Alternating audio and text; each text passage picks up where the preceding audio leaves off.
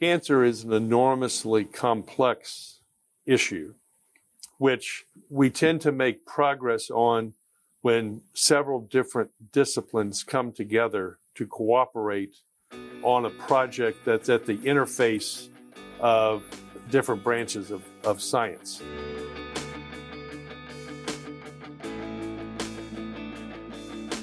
Welcome to the People of Pathology podcast. I'm Dennis Strank. On this podcast, we explore pathology, laboratory medicine, and forensic science.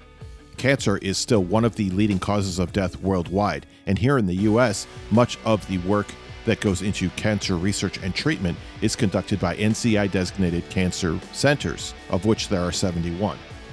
My guest today is Dr. Roy Jensen. Dr. Jensen is a pathologist, and he's the director of the Cancer Center at the University of Kansas. Today, we'll learn about his work in breast cancer research and about what goes into creating a cancer center. All right, here's Dr. Roy Jensen. In college, you studied biology and chemistry. And I'm curious, at that time, did you always intend to go on to medical school?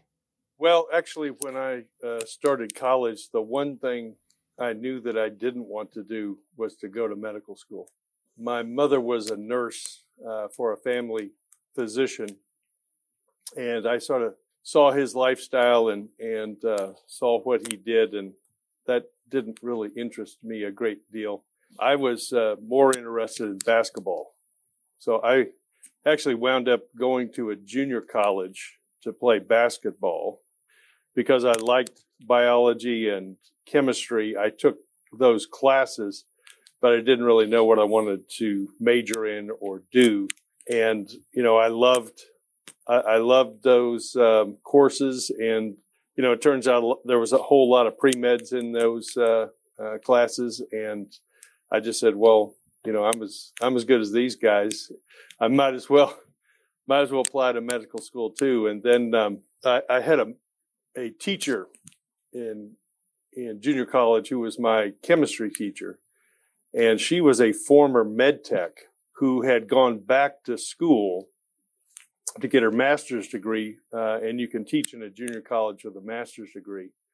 Her lab experiences were all based off of her clinical chemistry work that she had done in the hospitals around there. And so I started getting interested in that and, you know, how science applies to medicine. And, you know, she really introduced me to a whole different side of medicine that I had no idea even existed. So that's kind of where I got interested in med school. And of course, the realization that I was not going to be a lottery pick, and I had to find a plan B, you know.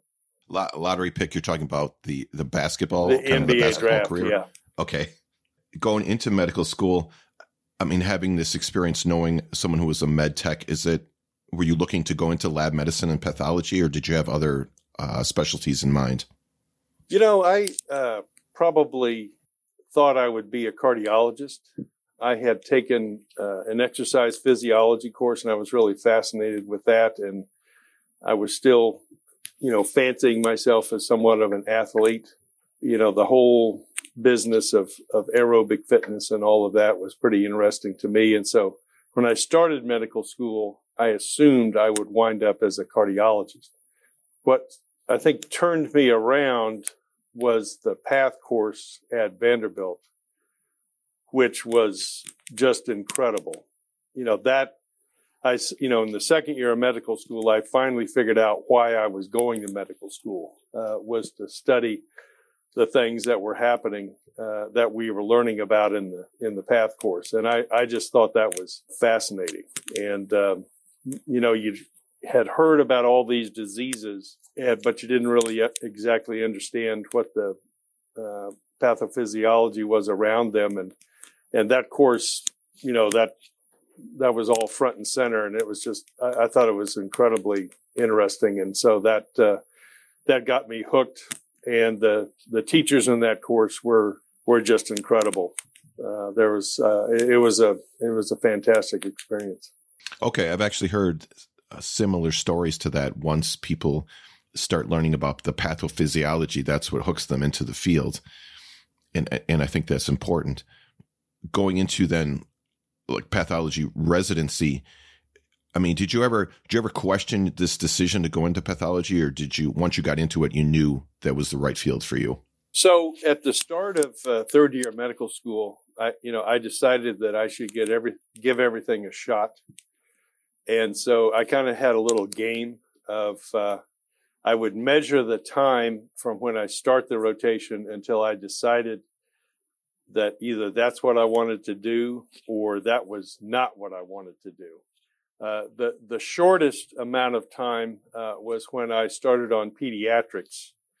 And it literally took 5 minutes for me to figure out that I did not want to do that, because right off the bat on that rotation, there was a parent raising a fit and causing all kinds of unnecessary drama. And it was just like, nope, that's not what I want to do. And so pediatrics got ruled out pretty quick.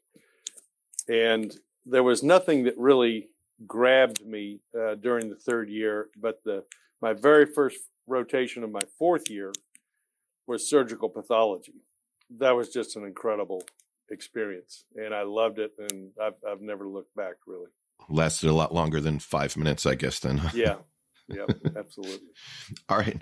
Now, you went on to do a fellowship at Vanderbilt with Dr. David Page, and I want to talk about this because I think, well, first of all, it seems like he was a major mentor in your career and kind of shaped at least the research part of where your career eventually went. So can we talk about Dr. Page and how you came to work with him? Yep.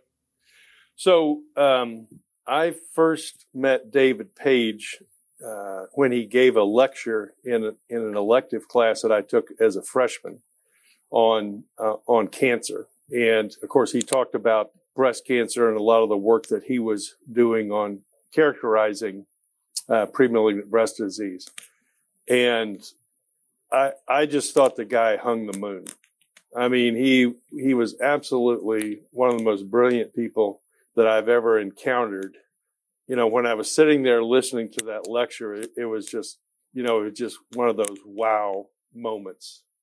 And then another mentor of mine, a guy by the name of George Gray, who was the head of surgical path at Vanderbilt and was very heavily involved in the teaching course. He kind of steered me towards David and said, this is somebody you really need to get to know if you're interested in pathology. And we just clicked. I really, I treasured every single moment that I had with that guy, because he was a horse. There's no question about it. Okay. And we're going to talk about this a little bit later, but was he kind of the main influence in you eventually deciding to focus on breast cancer? Yeah. There's no question about that. One reason that I decided to focus on cancer once I'd gone into pathology was, what I found fascinating about it was that, it often impacted people that, they didn't do anything to deserve getting cancer or, whatever. And that's especially true for breast cancer. And it's a fascinating spectrum of disease from a biology standpoint. And, that was one reason why I got into doing research on BRCA1, is because, trying to figure out how an inherited gene can lead someone to develop cancer, I think is a really fascinating biological question, and obviously a critically important clinical question as well. All right. Before we get into some of your work in cancer, I want to talk about another mentor, again at Vanderbilt. So this was Dr. Harold Moses. Yeah. So Hal was the chair of anatomy and cell biology initially, and Vanderbilt was an interesting place in that, they literally had Nobel Prize winners, walking the hall, but they did not have an NCI designated cancer center. So there was a little bit of dysynchrony there. And what had happened actually is that, Vanderbilt is a campus that has both an undergraduate and a medical school in one location.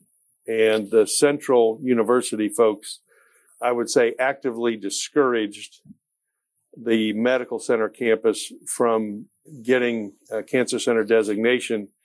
I was told, because they were afraid that if we ever got a cancer center, all the philanthropic interest in town would stop giving money to the English department, and they'd start giving it to the cancer center. So they eventually saw the error of that approach, and I think also, there was a lot of money to be had in cancer research, and if you wanted to maximize your return there, you pretty much have to be an NCI designated center. So they allowed the Med Center to go forth, and Hal became the first cancer center director. And he did a fantastic job in terms of getting things ready to apply to the NCI. And I was lucky enough to be chosen to help with that effort. And I got to see, firsthand what all went into that.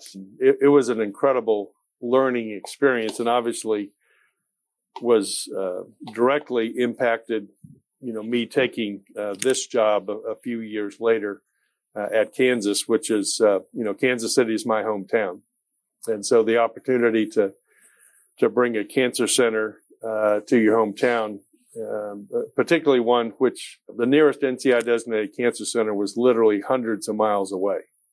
That's a significant issue, and was a big reason why I came back to do this and left Vanderbilt.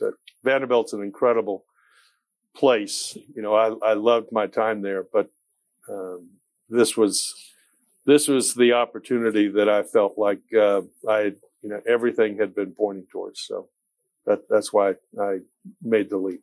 Okay, I understand that. And then being at Vanderbilt with Dr. Moses, you kind of saw the entire process of what it was like to start a cancer center. Yep. And maybe some of the difficulties in doing that. No question.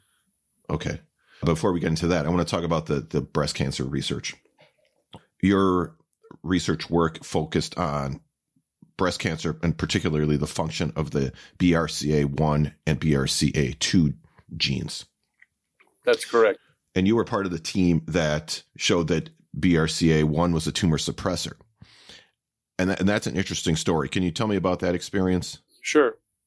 So, I can remember working with a guy by the name of Jeff Holt, who was one of my main collaborators at Vanderbilt. And, we stayed up until midnight when they released the sequence for BRCA1 on the Science website.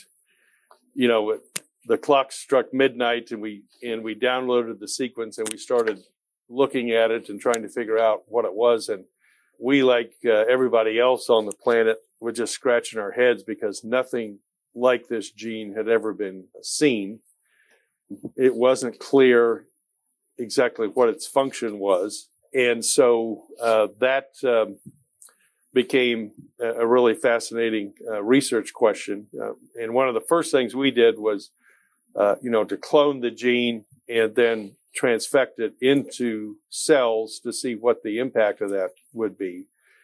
And it turned out that it basically shuts down the proliferation of cells. And so, one of its mechanisms of tumor suppression is to be able to control the cell cycle. And we showed that in a paper in Nature Genetics. And in a companion paper, we also showed that BRCA1 is not just mutated in breast cancer. In a significant percentage of breast cancers, it's also very much downregulated. And so there seemed to be two ways to inactivate this gene, one of which was a mutation which blocked its function, and the other was by diminishing the expression.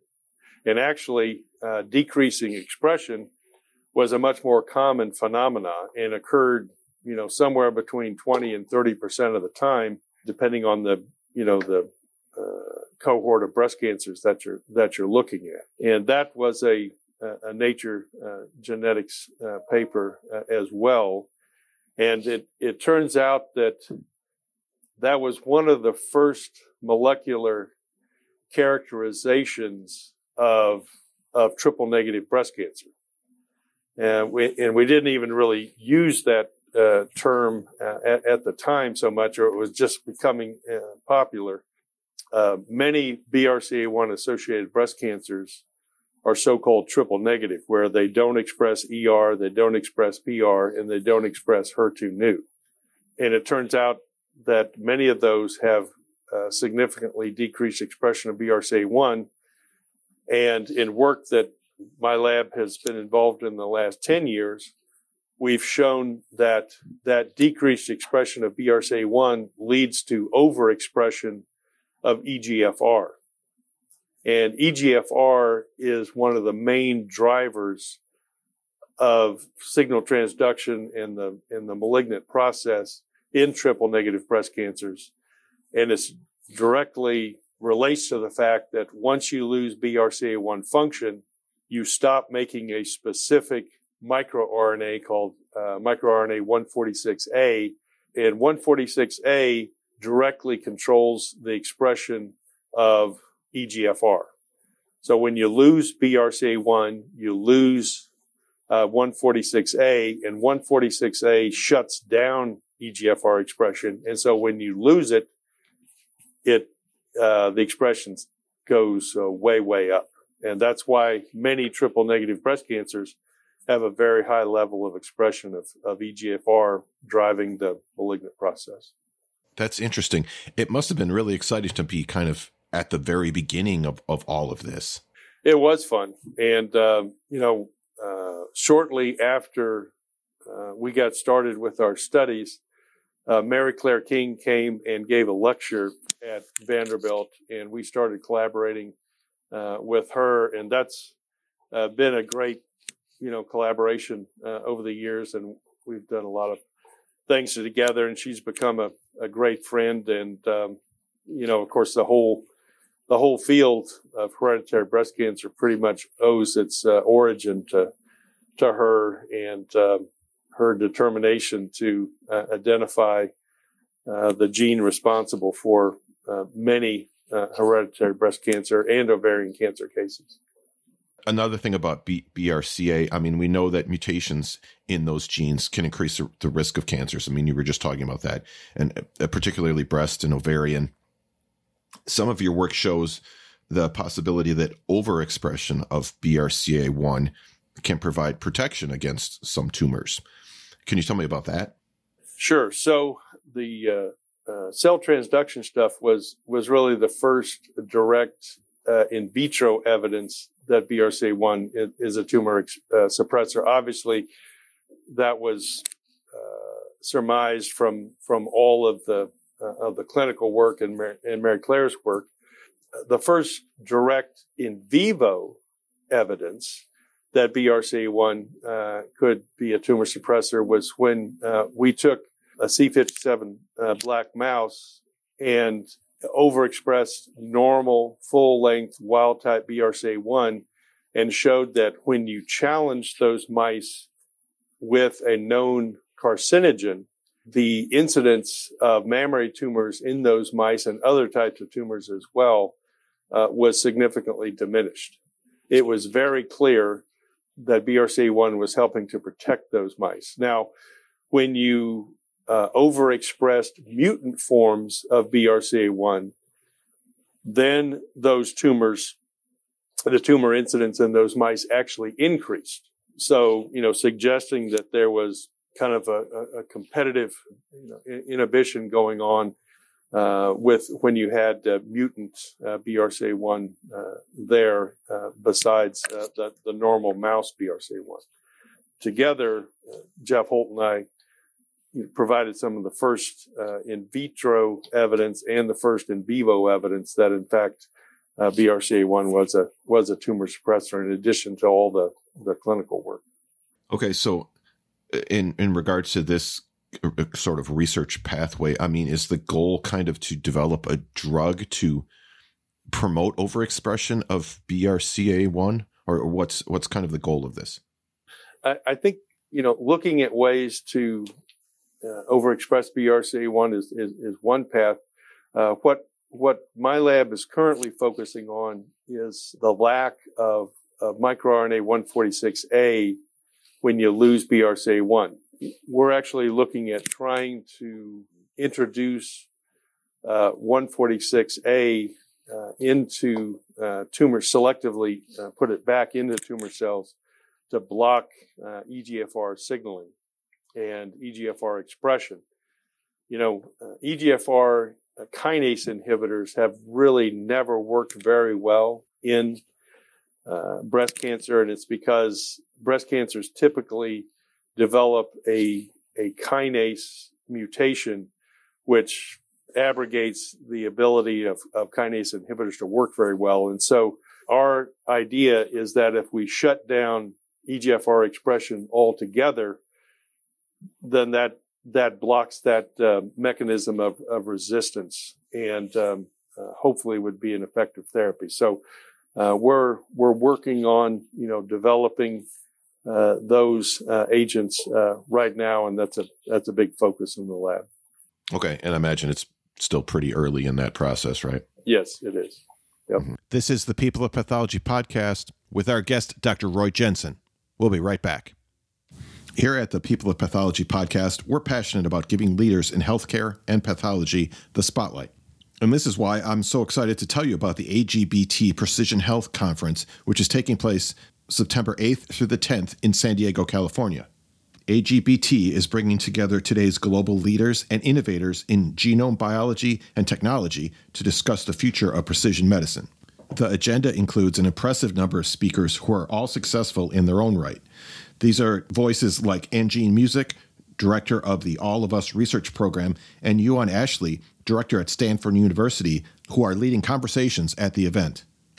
If you're looking to make an impact on genomic science, visit agbt.org to reserve your spot at the AGBT Precision Health Conference today, or follow the link in the show notes. LabVine is an interactive online learning platform where laboratory professionals learn, develop, and discover by sharing knowledge and building on each other's experience.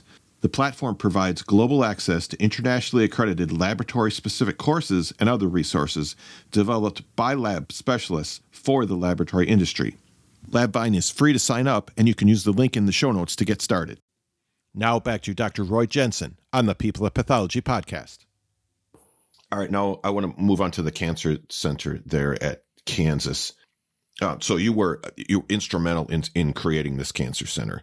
So I was hired in 2004, okay. And the job was to build an NCI designated cancer center in the Kansas City region.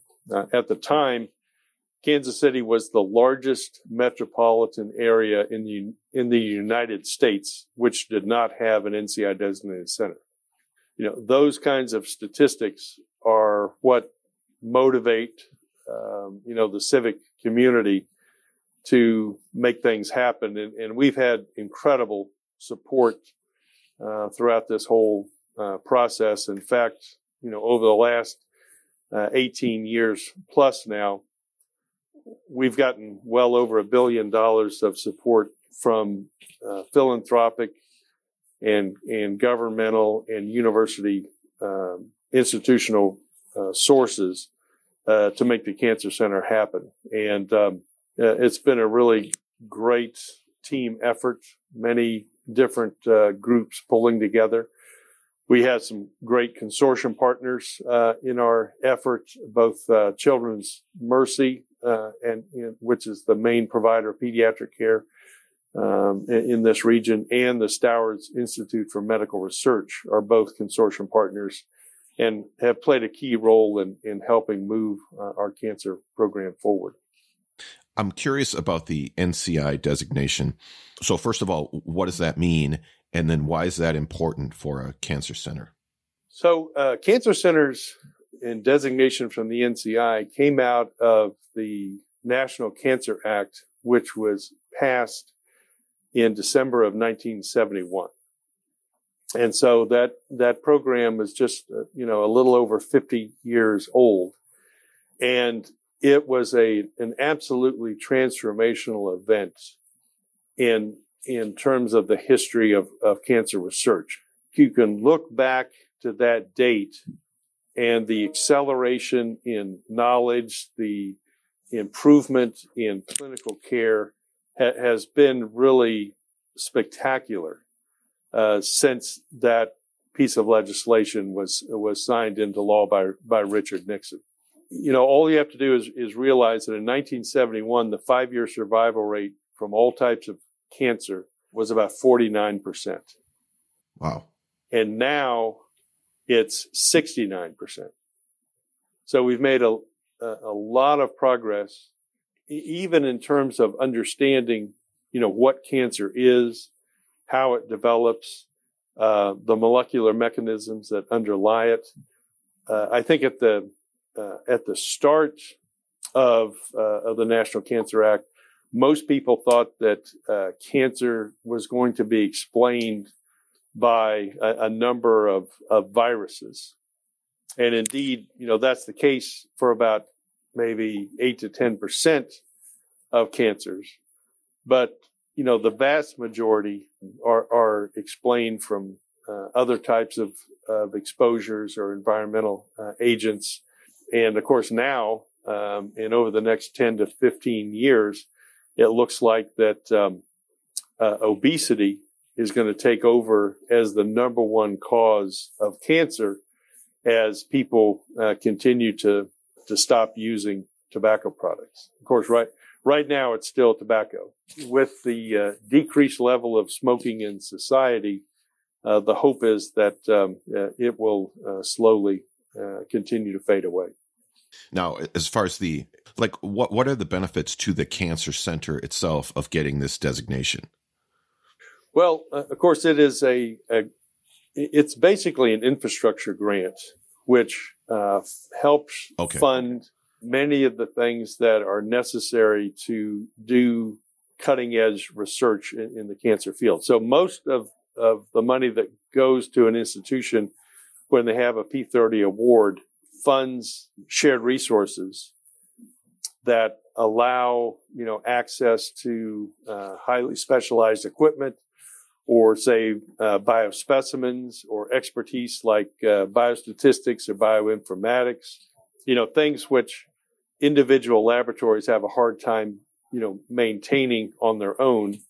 But when you aggregate a bunch of researchers together, obviously you can justify having very, highly specialized laboratories and access to equipment and things like that. So it really keeps research on the cutting edge. And, it turns out that cancer is an enormously complex issue, which we tend to make progress on when several different disciplines come together to cooperate on a project that's at the interface of different branches of science.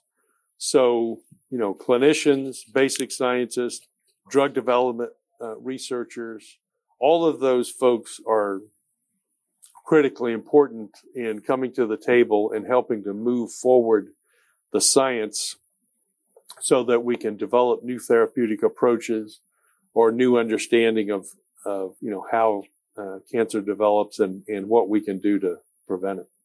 Okay, that makes sense. And it seems like, being a pathologist, being in pathology, like that's kind of the center, of that network of all those connected fields. Yeah. And, one thing I should have mentioned is that, there's not a lot of pathologists who are the head of cancer centers. But for me, it is, I can't imagine it any other way because Hal Moses was a pathologist. Now, he was not practicing at the time that he was the cancer center director, but he trained as a pathologist, and then basically his research career was so successful that he stopped actively practicing in the clinical realm and just focused totally on his research career, which was which led to the discovery of TGF beta, among other things. And so he was a great inspiration to me in a lot of ways. And it just seemed, with him starting the Cancer Center at Vanderbilt, it seemed natural that, a pathologist would be Cancer Center director, but it's not very common. In fact, I think there's only 3 center directors that are currently in the NCI portfolio right now. That's interesting. I feel like a pathologist would be the exact person you would want as a director of a cancer center. Well, most commonly it's medical oncologists okay. that fill that role. But I found it to be incredibly useful because, of course, pathology interacts with pretty much the entire range of clinicians that treat cancer, surgeons, medical oncologists, radiation oncologists, the whole gamut of folks, and of course tend to be broadly familiar with a wide variety of different types of cancer, often conduct research on their own. The one, sort of issue probably that is a limitation on our skill set is we tend not to be the folks who are conducting clinical trials. And of course, that's a huge aspect of any cancer center. So, my expertise on clinical trials is sort of from the outside looking in. But again, Hal Moses was incredibly helpful in that he had appointed me to the PRMC, which is the group that really does the scientific vetting of new clinical trials that are being proposed in the Cancer Center. So I learned an incredible amount about clinical trials by having to read all of these proposals and evaluate their scientific merit before they would get opened up in our clinical trials office. And that was where my experience with clinical trials came from. I read something recently. The KU Cancer Center achieved a comprehensive designation from NCI. That's right. So what does that mean? So there's a number of different levels of designation in the centers program from the NCI. There are basic centers, and right now I think there's just 6 of those, 6 or 7. They are they just do basic research.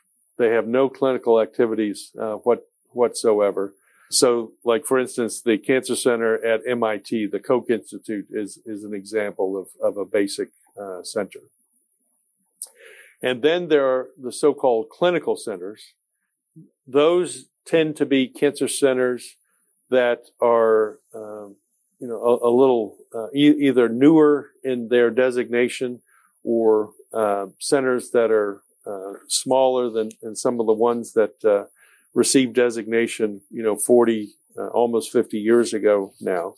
And then once you demonstrate that you have a strong depth and breadth of research, cancer research portfolio across many different areas, you show that you understand your catchment area extremely well. So, what are the main drivers of cancer in your region?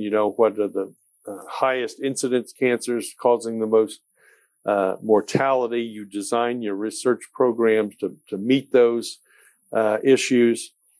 And then you also demonstrate the ability to, move new ideas and research findings into new therapeutic drugs.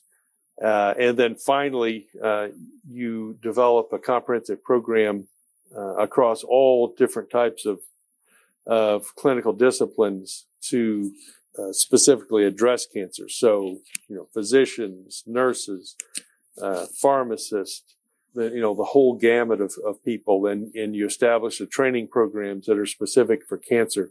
When you have all of those in place, then you apply for comprehensive status. And so the guidelines are set up by the NCI now that once you get designated as a clinical center, then you have to wait for 10 years before you can apply for comprehensive. And so that's what we just did is we applied and were successful in demonstrating to the NCI that we met all those 4 criteria for comprehensiveness.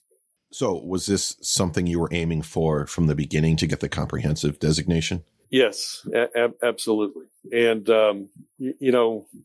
we wanted to, build the best possible cancer center and to, play at the highest level, essentially. So that has been the goal all along. And one reason for that is that studies have shown that patients that are treated at NCI designated comprehensive cancer centers have, 1 year after their diagnosis, about a 25% better chance for survival than if they're treated elsewhere.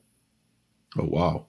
And, that's, obviously that's critically important, but it reflects the fact that you have highly specialized multidisciplinary teams that are focused in specific areas. Like, for instance, our breast cancer docs and the breast cancer docs at any NCI designated comprehensive cancer center pretty much just treat breast cancer.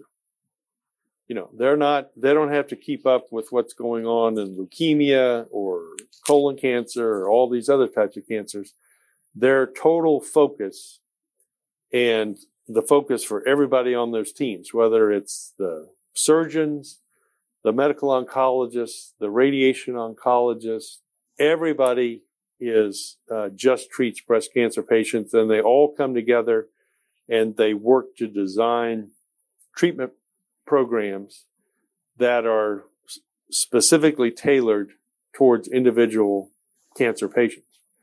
And that makes a huge difference. And, also, highly skilled, highly specialized surgeons, they're at larger centers that have the volume to be able to support, their practice. So for instance, if you do Whipples, you're not going to do that many Whipples if you're in a smaller community hospital. You might have the opportunity to do, a handful a year. Well, you're going to be a whole lot better Whipple surgeon if you're doing 2 or 3 a week as opposed to, 3 to 5 a year. And so the outcomes tend to be better.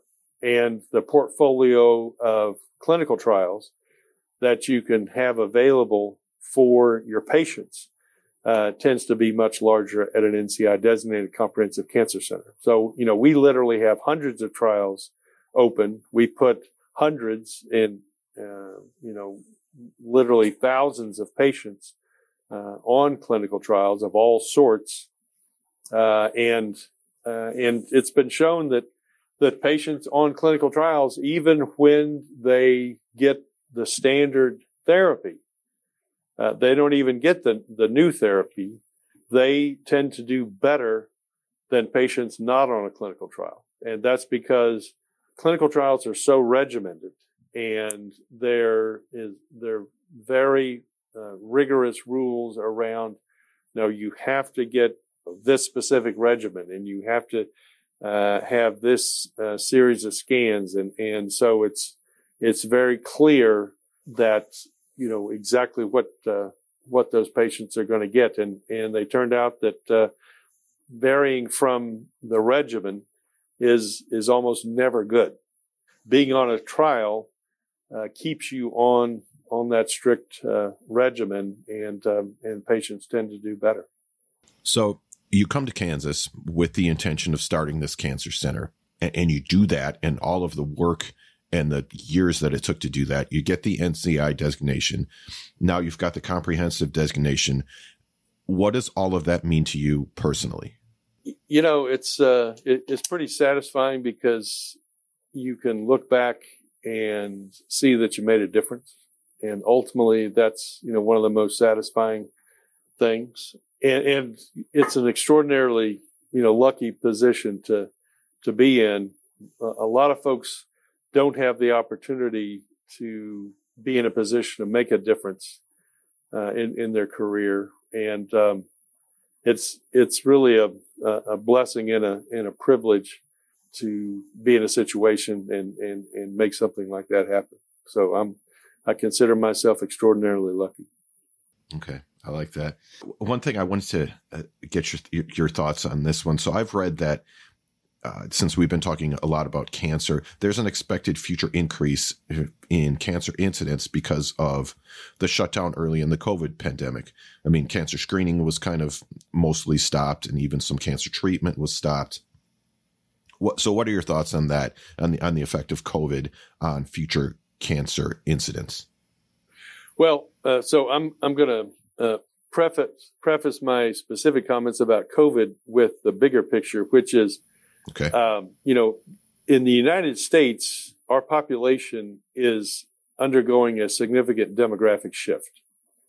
And by 2030, close to 25%, or 1 out of every 4 people in the United States is going to be 65 years of age or older. And that's a significant increase from where we are now, which is in the teens.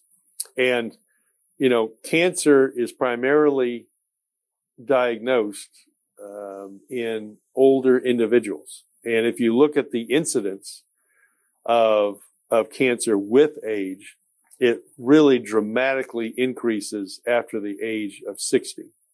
So obviously, when you have a lot more people in your population in that age group, you're going to see a lot more cancer cases. And in fact, the epidemiologists tell us that by 2030, we can expect to see almost 50% more cancer cases than are being diagnosed right now. So cancer is a huge problem that's coming down the pipeline. Uh-huh. And, we don't have the facilities, we don't have the manpower, we don't have the resources to deal with this. And so that's one issue. Now, COVID has significantly complicated things because there's no reason to suggest that COVID is going to increase the natural, people's natural predilection for getting cancer. Yeah. But what's going to happen is that because we're not doing the screening, and we really fell off doing screening during COVID, that that doesn't mean that those cases don't exist. It just means that we haven't looked for them very well.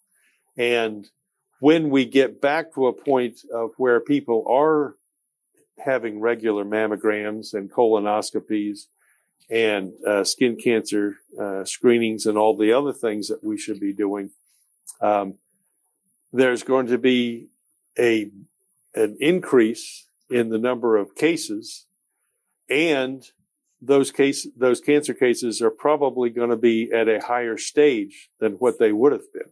And so cancer death rates are probably going to be going up. And I know there's some work from the NCI that suggested that even in the first year of the pandemic, I think their data showed that there was an expectation that there would be 10,000 excess deaths as a result of the diminished screening that had taken place just in the first year of the pandemic. So it's a huge problem, and one which we're sort of just now getting back to, but unfortunately, people have kind of fallen out of the habit of getting their regular screening that they should be getting, and that's going to come back to bite us. Almost no question. Okay, I see. That's kind of goes along with some of the things that I've read about this. Okay. Dr. Jensen, this has been a really interesting conversation. I appreciate learning more about you and your career and talking about your research as well. So, Dr. Roy Jensen, thank you very much. Well, thank you. It's been a pleasure being on the program, and I have really enjoyed my career in pathology, and frankly, I don't know what else I would have done if I had not been a pathologist. So it's and I think the opportunities are going to be even more exciting as we move forward, because in my opinion, molecular diagnostics needs to be coordinated by the pathologist. And we should be responsible for owning that and making sure that our training programs prepare our residents and our fellows to assume those responsibilities and those duties. Yep, I absolutely agree. Thank you, Dr. Jensen. All right, thank you. Great big thanks to Dr. Roy Jensen. Here's a trailer from another episode that I think you'll enjoy, and then I'll be back with some final comments on this episode. Like I've told people ever since then, you go through a career like a surfer, maybe on a wave, and you have good days, and then one time you get up on top of a wave and you say, oh my God, this is the biggest wave. If I do everything right, I could stay on the top of this wave. I don't know how long.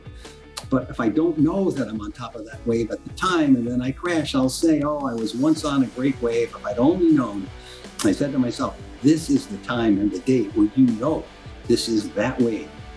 And I said I will drop everything to get this done and to be available and to get the time away. And that's what happened. We went around a listening tour for a year as more financing was being assembled, talking to mostly medical oncologists and some key opinion leader pathologists who I respected. You can hear more from Dr. Jeffrey Ross about his work with HER2 and Foundation Medicine in episode 108. All right, so I really learned a lot from this episode. I didn't really know very much about the NCI designations and the different levels of that and all of the work that goes into attaining those levels. So that was really interesting to hear about the work that Dr. Jensen did attaining that. Also, I really enjoyed hearing about his work with the BRCA genes. I mean, it must have been very exciting to be right at the beginning of that research and to have made some of the initial discoveries about the BRCA genes. And finally, I appreciated his opinion on what he thinks the future of cancer incidence is going to be with regards to just the aging population and the effect that the COVID pandemic has had as well. And of course, the key role that pathology will continue to play in the fight against cancer. As always, I'll have links in the show notes to everything that we talked about today. Don't forget, you can follow this show on Twitter and Instagram at People of Path, or you can connect with me on LinkedIn. Thank you for continuing to share the show with others, and together, let's inspire the next generation of pathologists and laboratory professionals. This show is a member of Health Podcast Network, which connects listeners with conversations and stories about health, care, and well-being, and you can find a link in the show notes to Health Podcast Network if you'd like to check out some of their other interesting podcasts. Thank you very much for listening, and I will talk to you next time on the People of Pathology podcast.